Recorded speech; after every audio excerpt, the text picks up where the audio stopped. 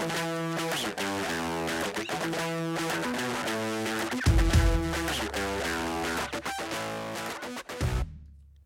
is going on, everybody? Welcome back to the Rockcast powered by Onyx Hunt Maps. Today, it is not exactly Tuesday, it's Thursday, but just a little late getting this thing knocked out as I'm getting ready for the sheep hunt on Saturday, I guess. I leave Saturday morning, so it's like here, it's time to rock. So just wanted to get a Tipsy Tuesday out before I take off. All right, so latest episodes, I went through I called it my 2021 gear list. That was mainly for Alaska. If you want to check that out, some people have been sending me messages with recommendations or whatnot for the list that I gave for the sheep hunt. So I appreciate those. And then we talked to my buddy Clay Carrington about trail cameras, and that's up right now. And then this Saturday, we're going to have one release with the Davis Tent guys. So that's what you can be looking forward to. And then I'm going to be launching a gear series that is going to roll while I'm gone. So you'll look for that as well. So new Rocksite articles up. We have the 10x42 Vortex Fury HD review. Those are their rangefinder binos. And then the Black Ovis Anchor Point welded down jacket and pant review. And then we have the Wall Tent Shop Wilderness Tent review. If you're looking for a wall tent, go check those out. And just a little update right now. I know what's going on with one of Rockslide's sponsors and actually one of my partners.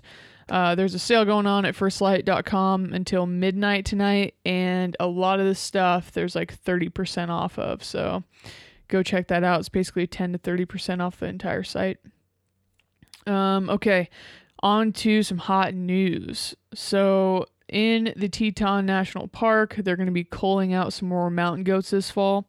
And the purpose and the reasoning behind that is they're calling the mountain goat non-native to that region, and they're edging the bighorn sheep out. So they're trying to cull them down and help the bighorn sheep. So that's going to be going on again in 2021. Last year they called for volunteers to help with that. This year they're not calling for any more volunteers, but if you helped last year, you can help during the 2021 cull. We say there's about 50 goats left within the park, and last year between 108 volunteers, they were able to cull 43. So it's probably going to be a little bit more difficult this year. The cull is going to be September 22nd through October 25th. So that's what's going on over there in Wyoming. And this was a really interesting article that Go Hunt put out. The drought impact for the western fall hunting. This is a lot of this. I'm just gonna talk. They talked to Brian Wakeling, which is the Game Management Bureau Chief with Montana Fish and Wildlife, Montana Fish, Wildlife and Parks. And I'm basically just gonna quote a lot of the things that he said out of this. So one of the things they were talking about in this article was how it is, he calls it a double-edged sword, how it kind of is you don't want the harsh winters because that's gonna kill some animals for you, but you also need the moisture. The moisture is much needed and everything to get the growth going and to make sure that you have good grass and plant and vegetation growth. So if you don't have that, then it's going to impact the animals negatively as well. So this is basically what he's saying. I'm just going to start quoting him here. So he says, I think we're seeing that double-edged sword. We did see a relatively mild winter, and we're looking forward to that with fawns and calves hitting the ground. But the real challenge for that, of course, is we're also dealing with the drought and fires. So while we might have seen some favorable winter survival, we may see some reduced survival in terms of recruitment and getting those young animals into adulthood. And then he goes on to say, any calves or young born this year are probably going to be pretty light going into the fall, and adults just won't have the fat, which can affect breeding potential. So you could see this effect in 2 generations. of animals, which I thought that was very logical and pretty interesting. So that is what we have to say about the drought. It seems to me, like from just talking to people, and then I browsed over a couple other articles earlier this week. It seems like you're going to see pockets. You're going to see pockets of like extreme drought where animals are really going to be hurting. And then you're going to see pockets where it's maybe not as bad and they're not going to finish out, or they're going to finish out a little bit better than some of the others. And I think that would actually it's going to be interesting to see, because a lot of the times, like on an elk, or on a deer, but it seems like an elk especially, you see it when they're just starting to grow their antlers. They have, it's like in the spring or just getting into early summer. So there is, with the snow melt off and stuff, depending on where you are, there's a lot of vegetation, and it's, luscious and very nutritious. So their bottom end, like their brow tines and whatnot, grow up pretty well. And then you see their back end, like as those elk are finishing out, a lot of those higher country areas are burning off and the grass isn't as nutritious. So in a drought year, there's definitely not going to be as much nutritious or nutrition in the grass. So their top ends finish out kind of light. Like they can have really giant bottom end, and you could be like, oh, that's going to be 350 bull or something. He's looking like he's going to be that. And then their top end, they just, completely peter off and just don't finish strong. So yeah, it'll be interesting to see how this year shapes out. Okay, on to the hot minute. I'm just going to talk about clothing for the backcountry. I'm going to list what I use for layering, and we've talked about this before in other podcasts, but I think it's always good to just kind of keep it on your brain and whatnot. I had a pretty good idea of how I was going to pack for this whole trip. I really didn't have anything I was going to do differently until I started, seeing what other people are doing this year, and I changed some things up. So, the first things first, your base layer. Of course, it's important to have a base layer, a good base layer. Stay away from cotton, absolutely.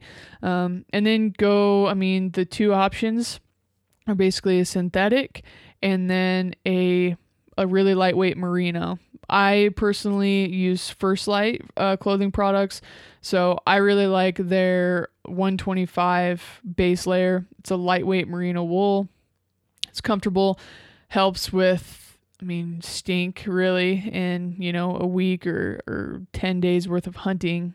Like you can wear one shirt the whole time and you're not gonna completely gas everybody out after that's over. So that's what I like. I personally like the Wick hoodie, which is like a long sleeve shirt with a hood on it.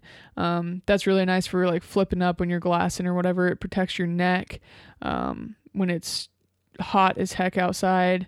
And then obviously, a hood for when it's cold is nice. So I really like having that. The next thing over the top of that I personally like is some kind of a wind shirt. So there's a lot of companies that make some wind shirts. They're typically like synthetic. They're just a really lightweight, like packable layer that is really nice for like if you were hiking along a ridge or something where, yeah, it's pretty warm, but the wind has got a little bite to it. And, it's that weird time where your arms are going to get pretty dang cold if you have a t-shirt on or just a lightweight shirt.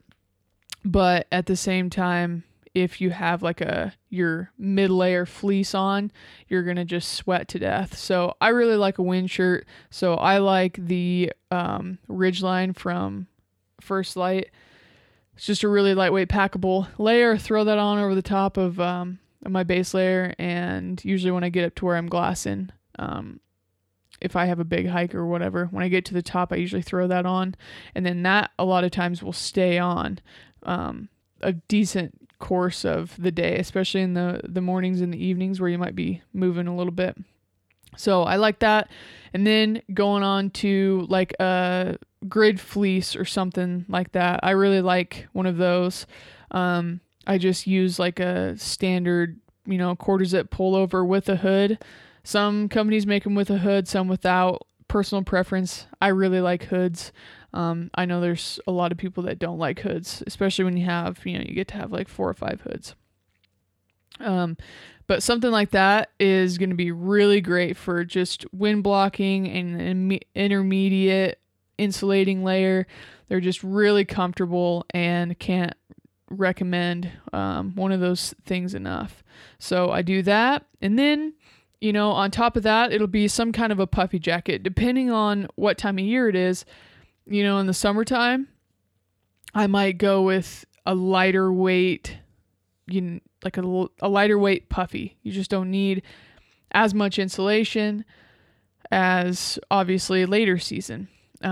So, for me, that would look like a Brooks Down sweater, which is a little puffy jacket that First Light makes. And then going on into the hunting season more though, like pretty much from September on, I'm wearing their Un Compadre puffy, which is a synthetic layer, synthetic insulation, as far as like your down in the synthetic insulation goes for your puffy jackets.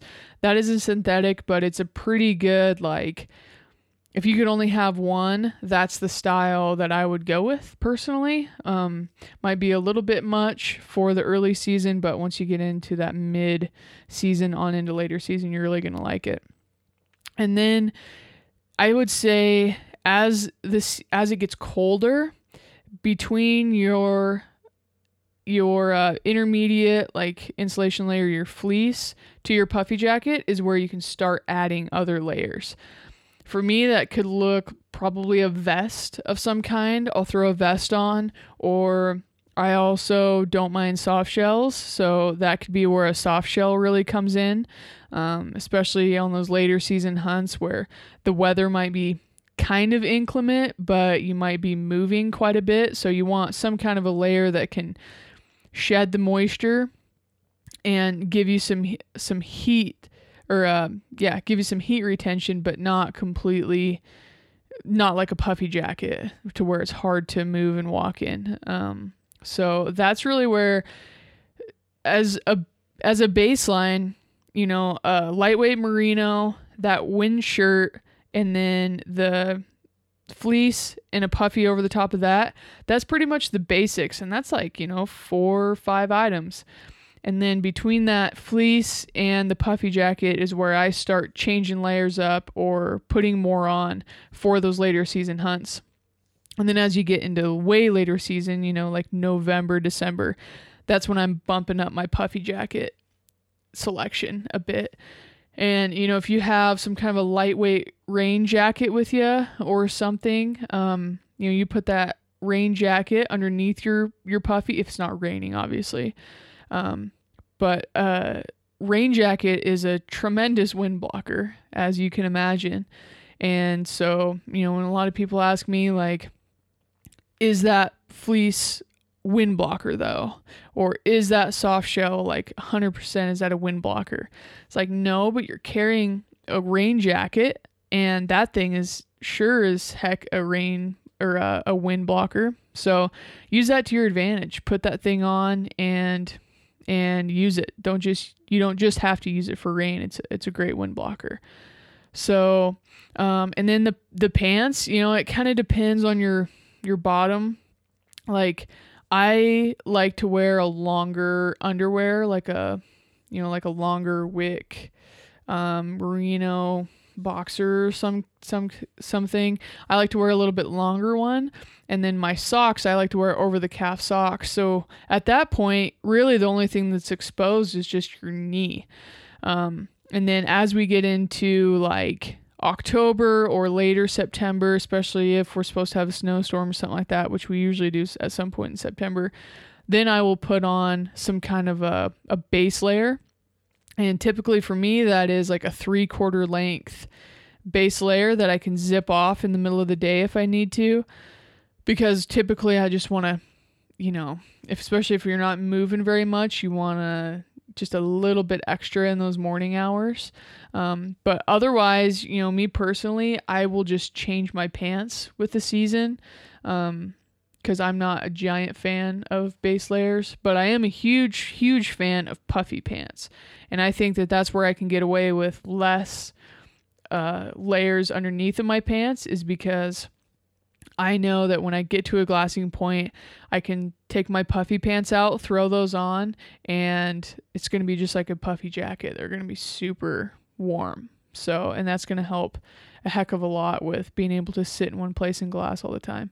And then I would say, gaiters is another really good one to have. They are definitely going to add some warmth to the bottom side of your leg. I remember when I first started getting into this stuff, I was filming a bighorn sheep hunt, and I brought gaiters, but hadn't been wearing them. And we got up on this ridge and it started snowing and whatever. And, the guide started putting his gaiters, we were horseback hunting. The guide pulled his gaiters out, threw them on.